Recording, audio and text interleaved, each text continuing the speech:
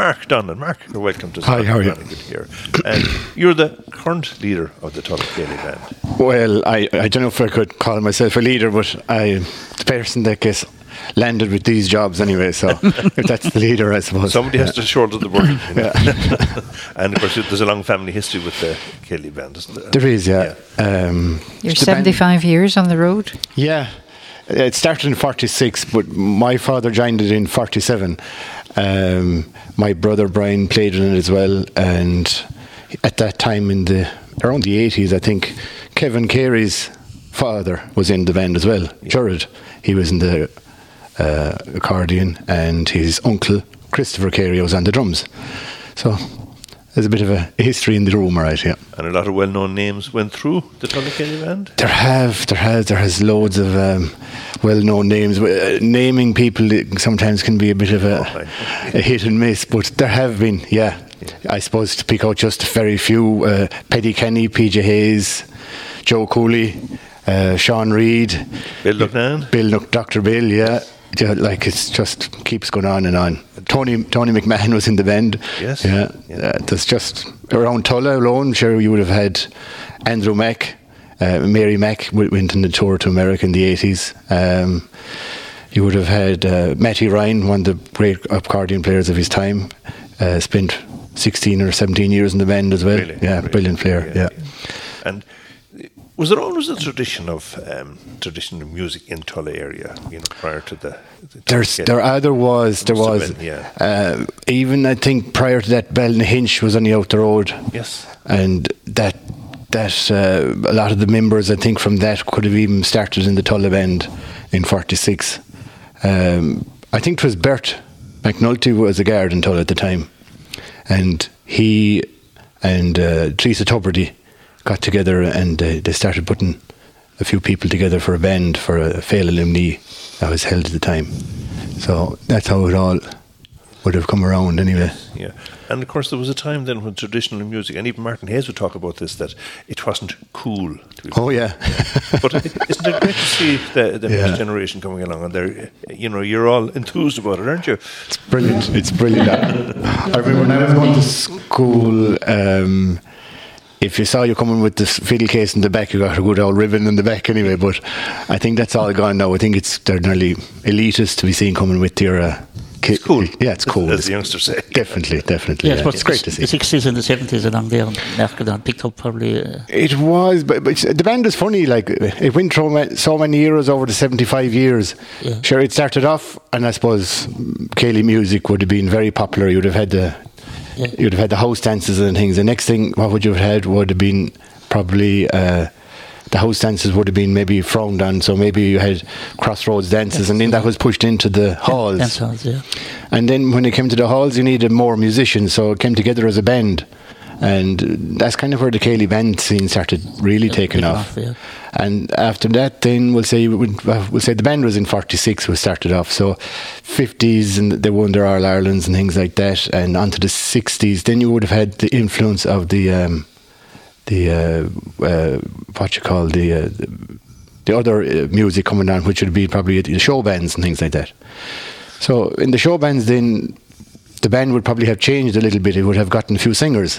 Try and move because at one time we'll say the band would have been filling the main hall in a venue, and then we'll say in Gort, somewhere like that, they'd be filling the main hall, a couple of hundred people. Next thing they're down to maybe 100 people, and they're only filling the lounge bar, so you would have had the likes of Martin Vaughan and maybe you'd have the likes of Danny Hunt was in the band for a while singing.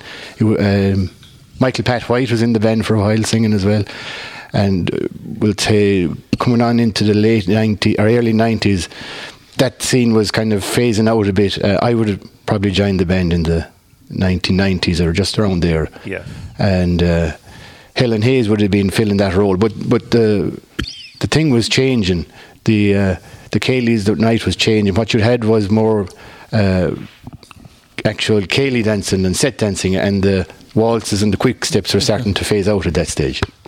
So it just changes. Over the 75 years, it's a long time to be probably at it, but long time, yeah. I suppose we're moving with the times if we want to go that way, I suppose. And now we're at a different time again where we're just doing nothing. It's a long time to keep a band on the road from the Tullacady band. Well, 75 years. That's definitely down to PJ Hayes anyway. A lot of bands came and went, that's definitely down to PJ.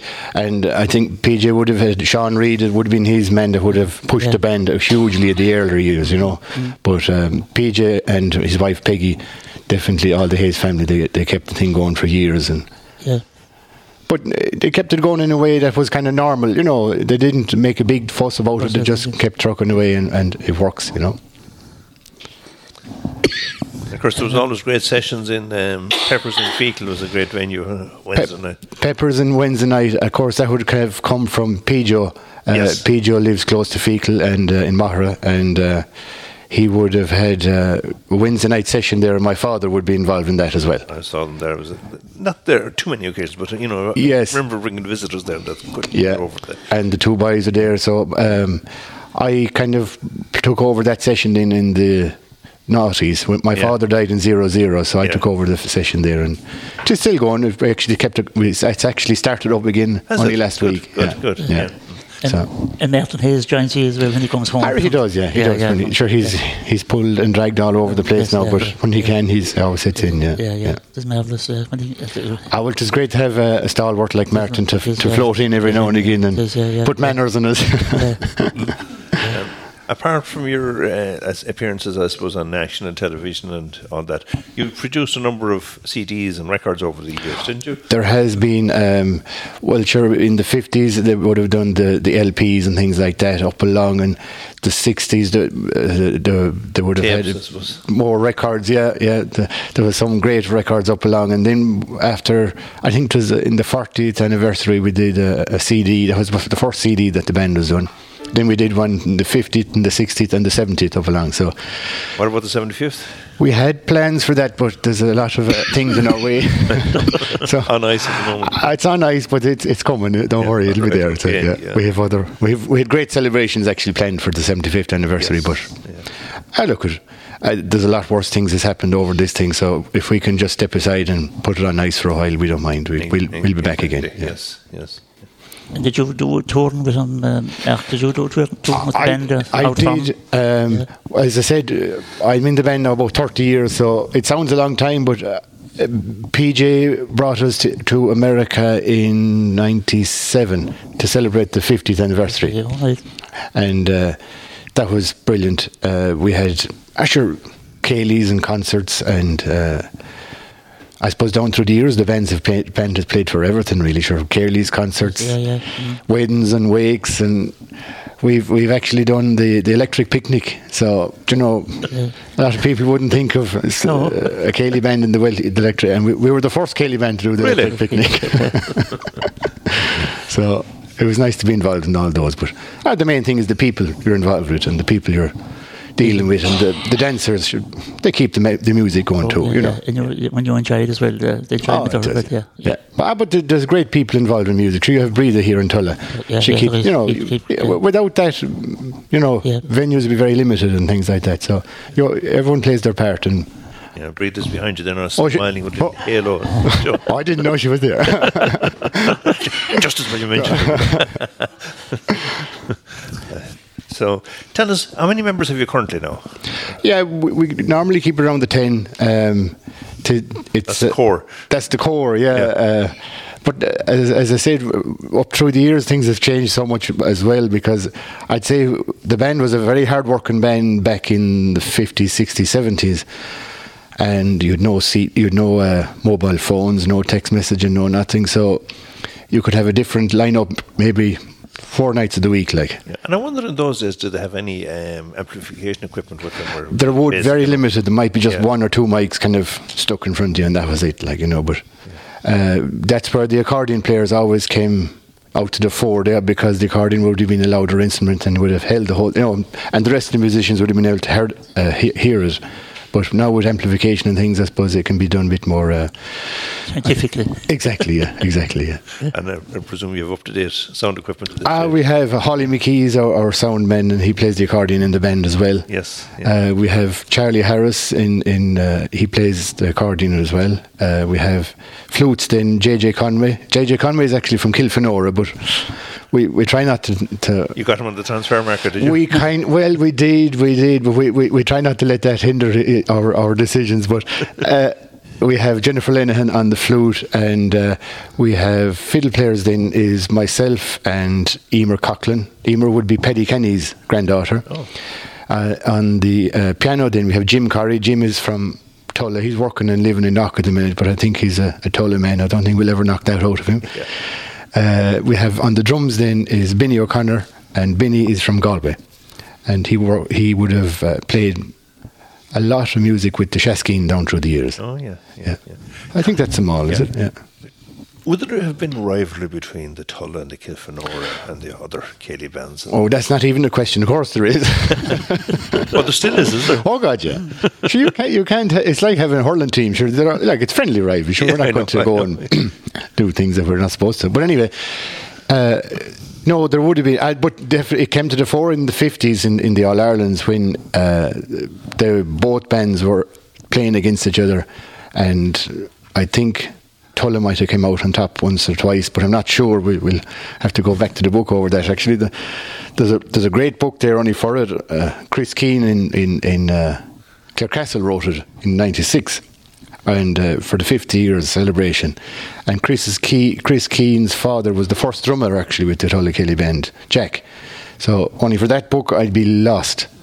Completely lost. It's a great asset. But is it still available? Or is it? It's probably gone out of print now, but we have plans and done a little extension to it, but just the way things have gone circumstances beyond our control, but we'll get around it, and we'll add on to it again at some stage. But it's, as I said, it brings back to again the great people that are around music and the great people that are involved in music, the likes of Chris to do the book and things like that. It just shows you the good feelings that people have towards the band. So you're celebrating 75 years this year. Are you good for another 25? Well, I don't know if I'll be good for it anyway, but the band will definitely be good for it. I hope so. I do. I hope so. Especially with the young, with the great, the brilliant musicians coming through. Yeah. Actually, I think I missed one player from the band. That's Brian Donlan, my nephew. He plays the concertina. Yeah, so just as you say, the younger people. But in the band there is a nice mix. We have young and old, and I'd say funny thing about the band is a lot of us have played with the original members, which is a very nice, great honour, and it's great continuation because we kind of know what happened before us. So. I know PJ Hayes. He wasn't a big fan of the Bowron, I think. No. I don't know. Well, I suppose certain Bowron players would be maybe different to others, but the Bowron has got a bad rep over the years. But I think it has improved, in fairness now. I think it has well improved. Nelson Rochford made out there was only one job for it, and that was a penknife.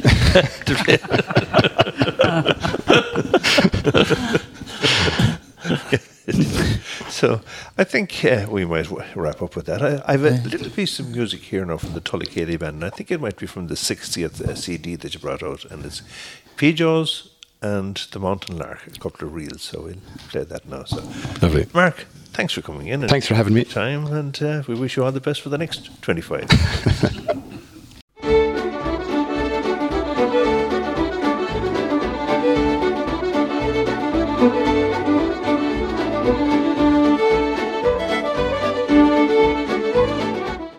I think we've nearly all covered it. We have, I suppose, yeah. Most of it. I suppose all the best when you round to the 75th anniversary celebrations. And I suppose maybe just to take this opportunity to remember the musicians in the area and maybe further afield that have died over the COVID, because we had even a band member, past band member that died, and we couldn't go to the funeral. A lot of the older lads couldn't go to the funeral and things, and it's very sad. So when you see things like that happen, maybe putting off the recordings and things like that is it's only a small thing, but we just like to remember all those people who have passed. Was there ever an occasion when the Tulla might have considered going professional? I don't think so. Not in my time anyway. Yeah.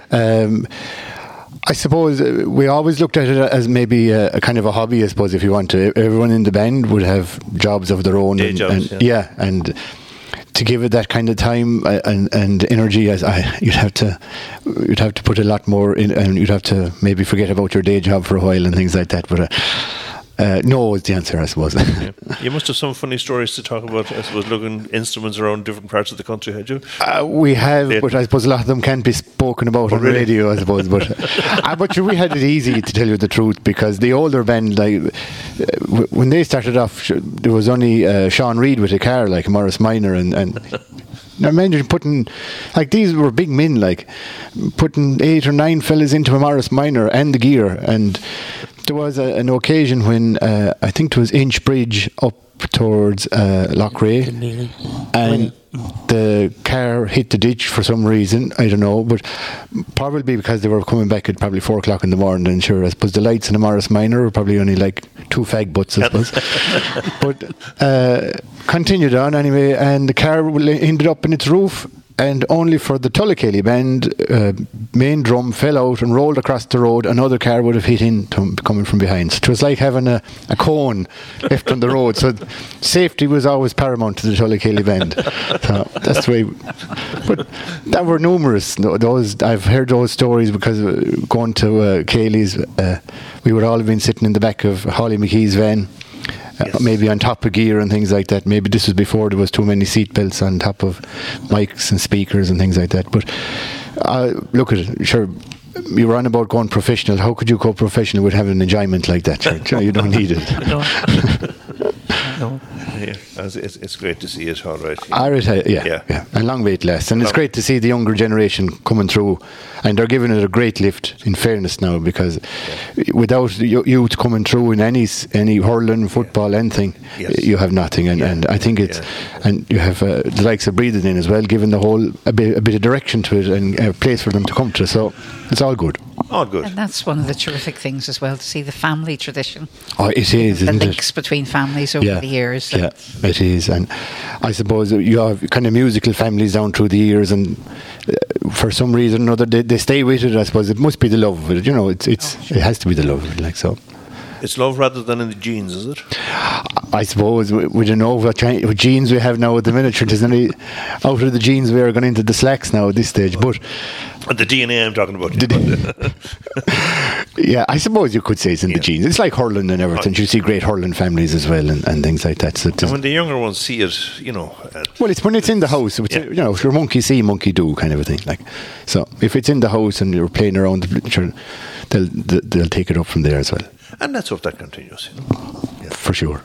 Mark, thanks again for taking no problem at all. To it. And I think we should be. Our next guest, I see him, has arrived in the room here. If we could get his attention and get him on the mic, Brian. Thanks, Mark. Thanks, Mark. Thank you, Mark.